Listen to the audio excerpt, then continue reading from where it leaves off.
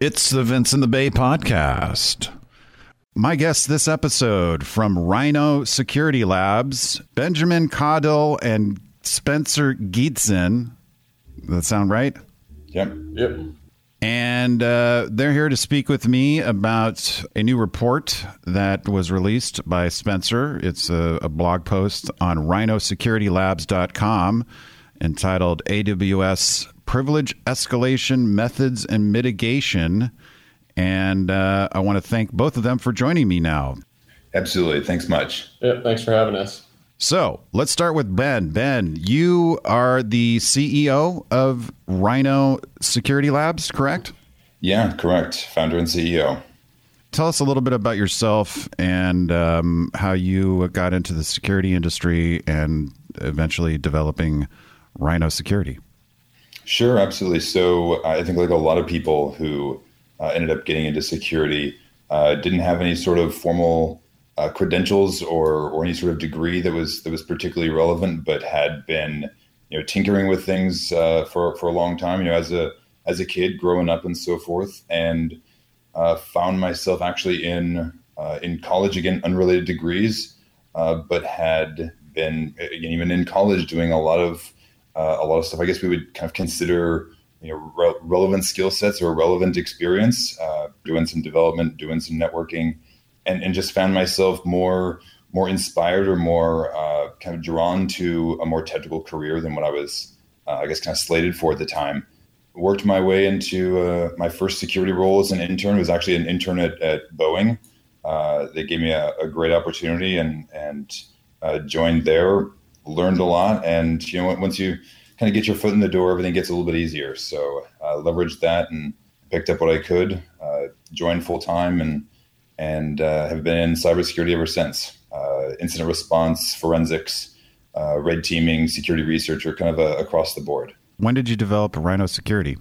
So we are just about 5 years old, actually, just coming up on a 5-year birthday for Rhino. So it's been happy birthday, by the way. Happy birthday. Yeah. Rhino's very happy about it. So it's been about 2013. And why did you choose the name Rhino?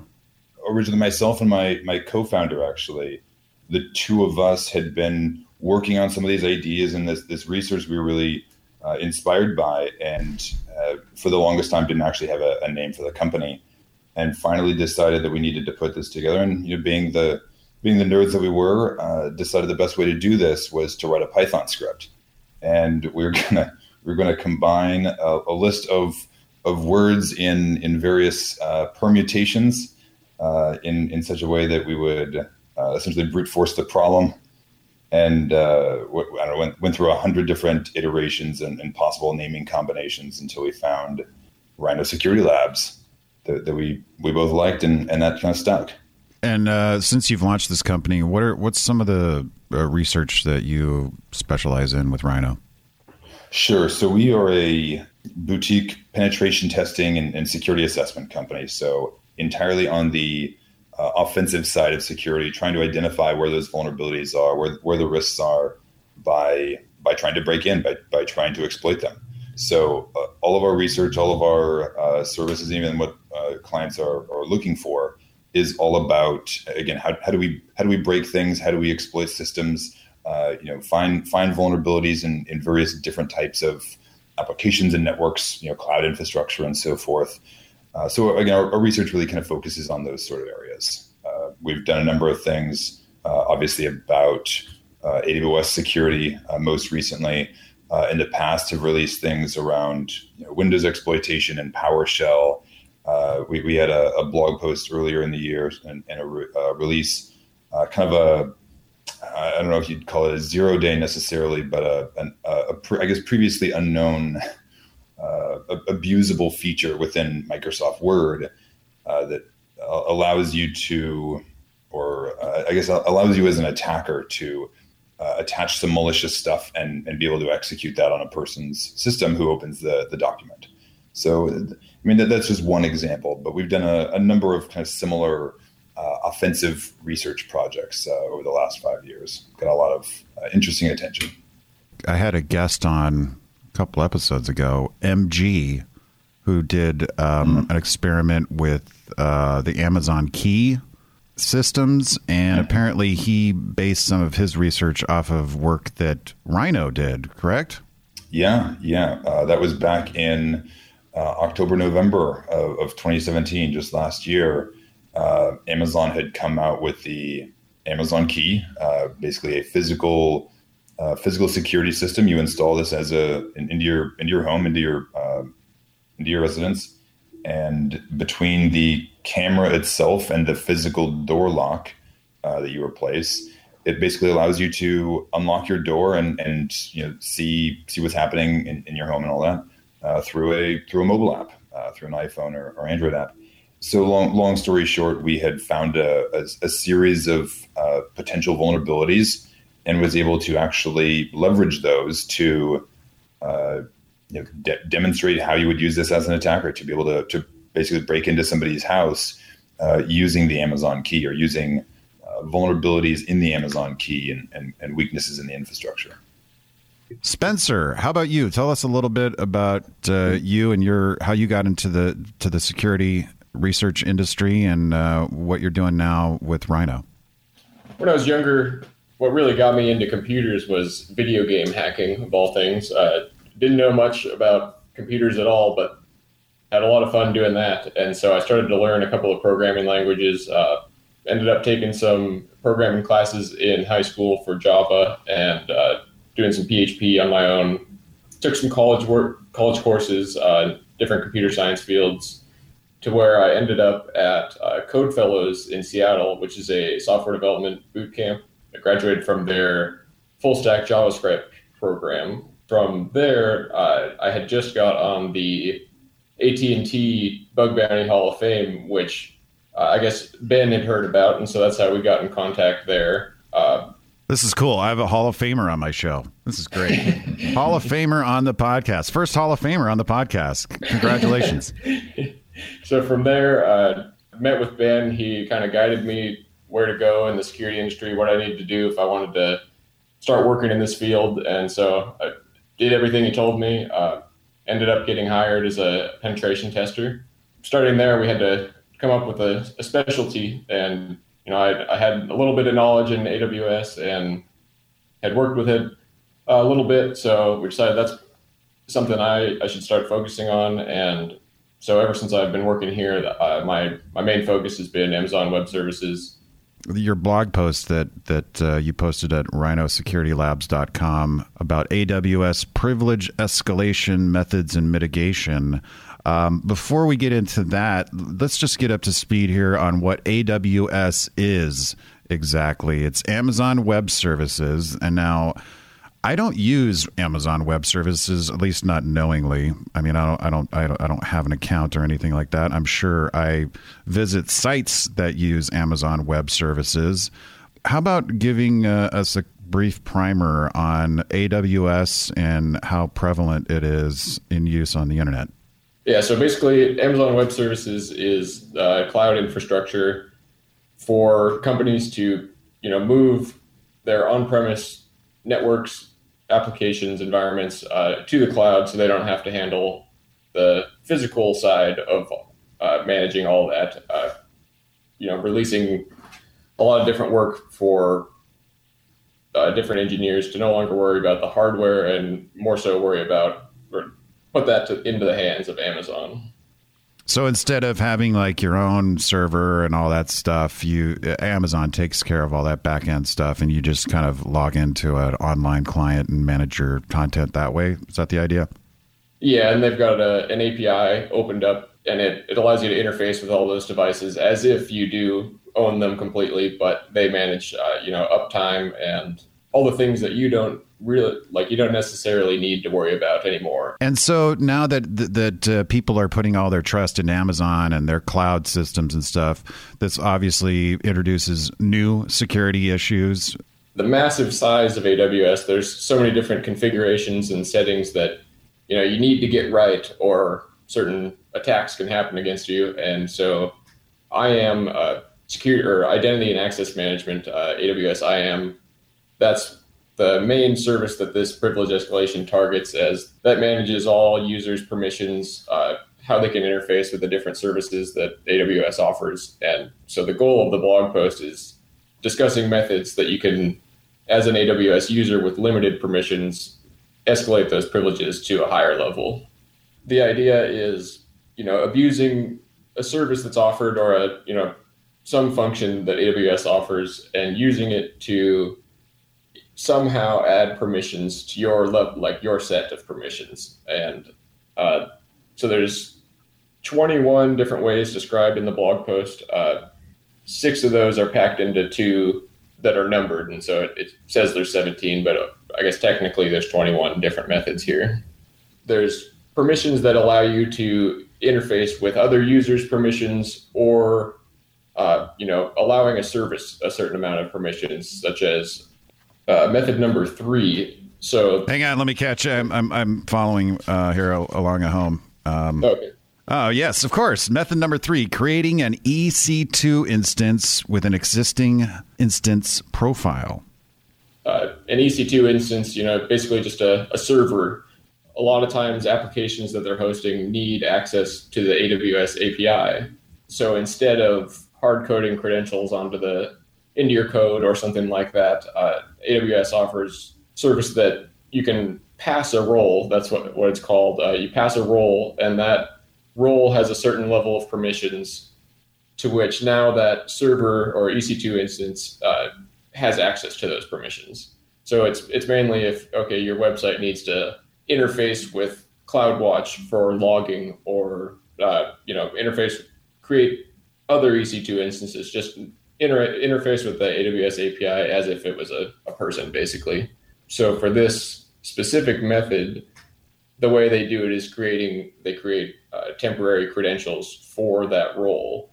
And basically what this method does is creates an EC2 instance and passes it a role that potentially has permissions that the current user doesn't. But because that user was able to create the server, create the EC2 instance, they're now able to access the temporary credentials for that role and gain those privileges. Also, reading this post, it says that you have also developed a scanning tool to identify all these vulnerabilities. Tell me about that. I wrote a script for this that what it does is it either collects the permissions for the current user you're running the script against. So you pass it in your access key, ID, and secret access key, your API credentials. And what it does is it figures out what permissions you have and then compares them to my list of privilege escalation methods to see what methods are possible for you to escalate. And once again, this is Spencer, Rhino Security Labs, along with Benjamin, and we're talking about AWS privilege escalation. What's been the feedback so far from the information security community regarding this post that you put out and the tool associated with it? Yeah, the feedback, the response has been phenomenal. There's a number of other, I would say, similar tools out there that identify potentially weak AWS privileges. But I think what's really standing out here and what's particularly unique about this and some of the other posts that we've provided is really demonstrating the impact of that and what those specific privileges are in those specific services and configurations and so forth that can actually be exploitable.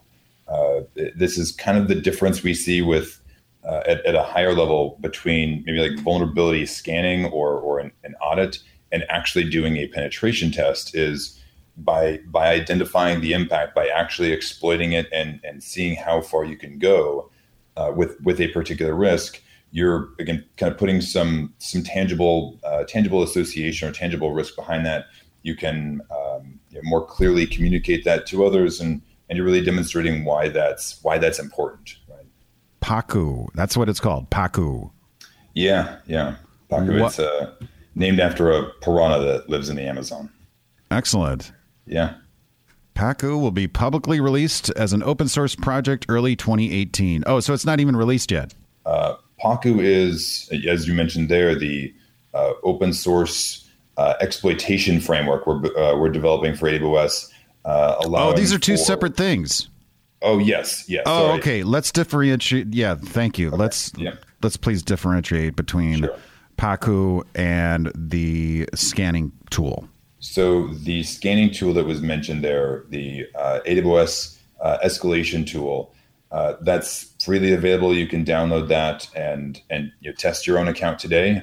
We have it. We have the link on the blog. But yes, the GitHub is freely available. Separate from that, we will also be releasing this type of research and these types of attacks are all actually being built into a separate tool or a separate framework that we're building called Paku. Paku is a AWS exploitation framework for penetration testers and cloud security engineers, identifying those potential areas of attack, the vulnerabilities in their AWS configuration, and actually allowing you to exploit or leverage those potential issues, again, to identify and demonstrate where those risks are. Paku, again, we have a beta between now and Vegas, between now and Black Hat DEF CON. Beta is open now. Again, link is down there in the blog, or we can send it to you directly. We're getting feedback from a handful of major users in the AWS security community, getting feedback, again, building new attack modules. We'll have upwards of 50 modules kind of attacking different services, different configurations by the time we release. So we're pretty excited about actually getting this in the hands of users before the actual release itself. Go ahead. Go for it. So we've got a couple of upcoming blog posts before the release of Paku around some more AWS security research that I've been doing. One of those includes a tool that we're going to release that it's a vulnerable by design AWS environment. And the idea behind this is to help people test Paku and help people understand what it's for, what it does, and the impact it can have. So you can run this vulnerable environment, run the script I wrote.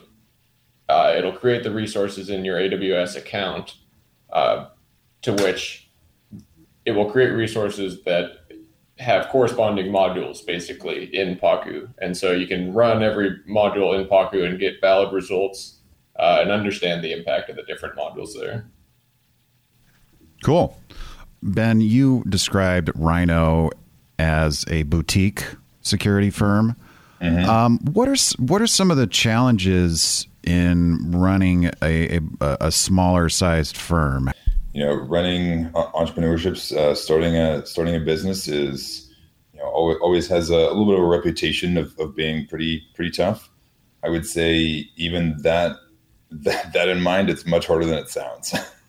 So there's always new challenges, always new problems, and many of those at the same time you can't really fully anticipate until you're actually in that situation. Things that you never thought you would necessarily need to tackle or to do. But again, I mean, it's very much a labor of love. It requires a lot of passion and energy. And been very fortunate. We have great clients, great employees.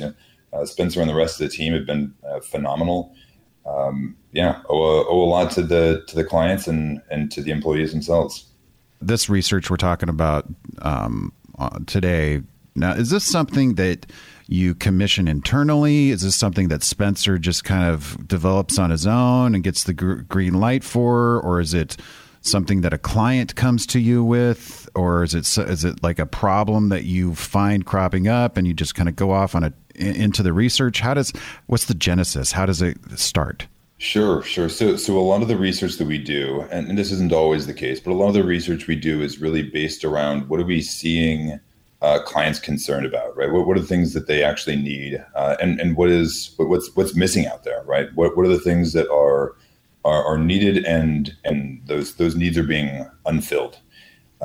This is AWS security research is one of those things that we've seen pretty significantly over the last year. A lot of our clients have this need or are using the platform, and so we're very often kind of fielding these series of questions around, what happens to my environment if my keys get compromised, right? There's been a number of AWS breaches.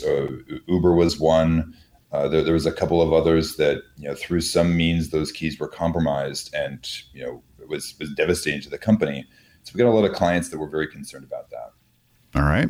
You guys are both in the security industry. You've been in information security for a while, obviously. What are some of your, let's start with let's start with Ben first. What's one of your major pet peeves with the information security industry?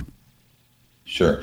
Yeah. So I would say pet peeves. So one is a lot of the legislation and the sometimes even the politics around cybersecurity can be very, very misunderstood, very, very destructive, and some of the laws that are being proposed or being put out there have a lot of, even with good intentions, have a lot of technical impacts and very serious security issues or security symptoms that many of the legislators, many of the people that are proposing them don't fully understand or don't fully, comprehend. They don't have the technical background to be able to see what the symptoms actually are, or what the ramifications of those laws could be. And maybe even expanding further, I think the misinformation or the misunderstanding of how security actually works, and maybe even who's responsible for that is another one that just generally kind of is a bit of a pet peeve, something we're constantly having to educate people on and or maybe even correct people on in their thought process and their approach. Again, AWS environments, beating the dead horse. Another one that very often we talk to clients or people who are responsible for their environment, and they give some sort of response like, I shouldn't have to worry about this, or I don't have to worry about this because Amazon has it secured, right? They're not going to have a breach, therefore I'm not going to have a breach. And that's, again, not how it works, right? They are Amazon is responsible for the infrastructure itself. They'll give you kind of the building blocks to build what you want.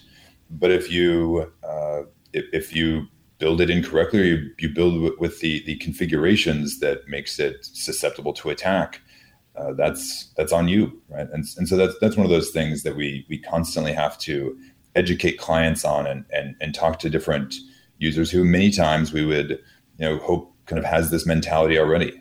So that's another thing that I feel is lacking in the industry in a lot of different ways. That's great. Spencer, pet peeves or a pet peeve? It's a tough question, really. You've had about 5 minutes to think about it while Ben was answering, dude. Well, one thing that comes to mind, I guess, it relates to the security community in general and not so much to my job specifically, mm-hmm. But, bug bounty programs, those are a little frustrating. It's a great idea. I love the idea of, and I've participated in quite a few myself, but I like the idea that companies are opening up their doors basically and accepting security research from independent researchers, except for the fact that there's quite a bit of shady behavior going on, or to some extent, I've had multiple cases on my own where report a bug and you never hear anything back from the company, but then it's fixed the next week, and you don't get the recognition or anything that was promised as part of their program. And there's plenty of stories online, similar stories where a really severe vulnerability was reported to a company, and they have on their page, we pay $10,000 for this kind of vulnerability, but instead they don't respond and they fix it privately, act like it was never reported through there, or say something like, it's already been reported to us. Sorry, you don't qualify. And, it seems like there's not much you can really do to regulate that, I guess, but a lot of dishonesty in that field, I feel like. Hard to keep bug bounty providers themselves accountable for that sort of thing. Yeah. Okay. On the other side of the coin, what's something about the information security industry that makes you happy, that you're excited about, that you're encouraged by?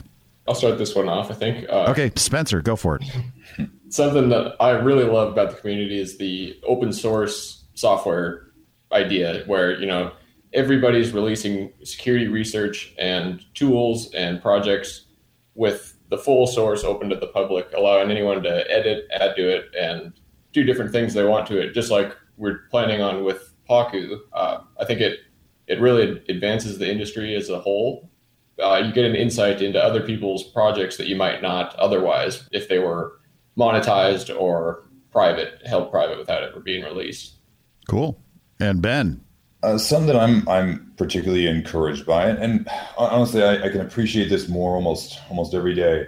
That the security industry, and really to a degree, technology or digital technology as a whole, you can, as someone new coming into the field, you can go a very long way without any sort of formal resources or very, very little formal resources. Self-education and, internet access. You can be a pretty good developer, pretty good security engineer. You can do a lot with just that in itself. It's stunning the number of people that we talk to who, are applying for developer positions or pen test positions, whatever that is, that they have no formal degree. They have no formal training, but they've been doing this sort of thing for the last 10 years on their own, and regardless of what they're doing today, they're a great fit. They're a great hire, and so we do actually tend to see a lot of those cases. And again, it's very encouraging to me that you can come into cybersecurity and again with a little bit of grit and determination, you can learn just about anything. When you can compare that to some more regulated industries, right? You can't exactly do that with, medicine. You can't learn, self-teach medicine and suddenly become a doctor. So, Mom, I'm a brain surgeon now. I was on YouTube. last night. And I can perform brain surgery now, Mom. Exactly. But I mean, in a very real way, we talk to people who, for the last 5 years have been working in IT support or have been at a help desk or something, but are again just very capable, been doing this on their own time, and they come to talk to us, and 2 weeks later they're a hacker. So there's exceptions to the rule, but that certainly that does happen in the industry, and that's always very encouraging. Very, very optimistic about those sort of developments. Yeah, I think it's great that anybody can self-teach themselves and jump into technology in pretty much any way, shape, or form, as long as they just put in the time and use the free, for the most part, free resources on the internet. That's pretty cool how people can just pull themselves up by the bootstraps like that and learn skills online and not have to go to school necessarily. Yeah, absolutely. Cool. Well, Ben and Spencer from Rhino Security Labs, thank you for joining me on this episode. And before we go, let's figure out how we can stalk you on the internet. Ben, are you on Twitter or do you just have Rhino Security Labs? How do we find you? Through Twitter. I actually do not have a personal Twitter. Good for you. I know. I'm resistant. I'm impressed. For as long as possible. Yeah, exactly. But Rhino Security Labs has a Twitter feed, right? Yes, we do. At Rhino Security is the handle there. Excellent. And Spencer, how about you? So I've got my Twitter. It's at SpenGietzen. So that would be SpenGietz. Correct. SpenGietz. Yeah. Gietzen. I got it right. Yeah, you did. Gietzen. That's easy. It rolls off the tongue. No problem. And if we want to, the website is rhinosecurity.labs.com, and that's where you can see Spencer's blog on AWS privilege escalation methods and mitigation, and it has info in there on the scanning tool and as you said, it's the beta release for Paku. Yeah, absolutely. Excellent. Well, I look forward to talking to you again soon and hopefully running into you in Vegas at summer camp. Yeah, look forward to it. All right. Thanks, guys. Appreciate it. Absolutely. Yep. Thanks much, Vince. Have a good one. Thanks a lot. Thanks for listening to this episode of the Vince in the Bay podcast. You can subscribe on iTunes, Google Play, and Stitcher. Check out my blog at vinceinthebay.com and hit me up on Twitter at Vince in the Bay. Until next time, ciao.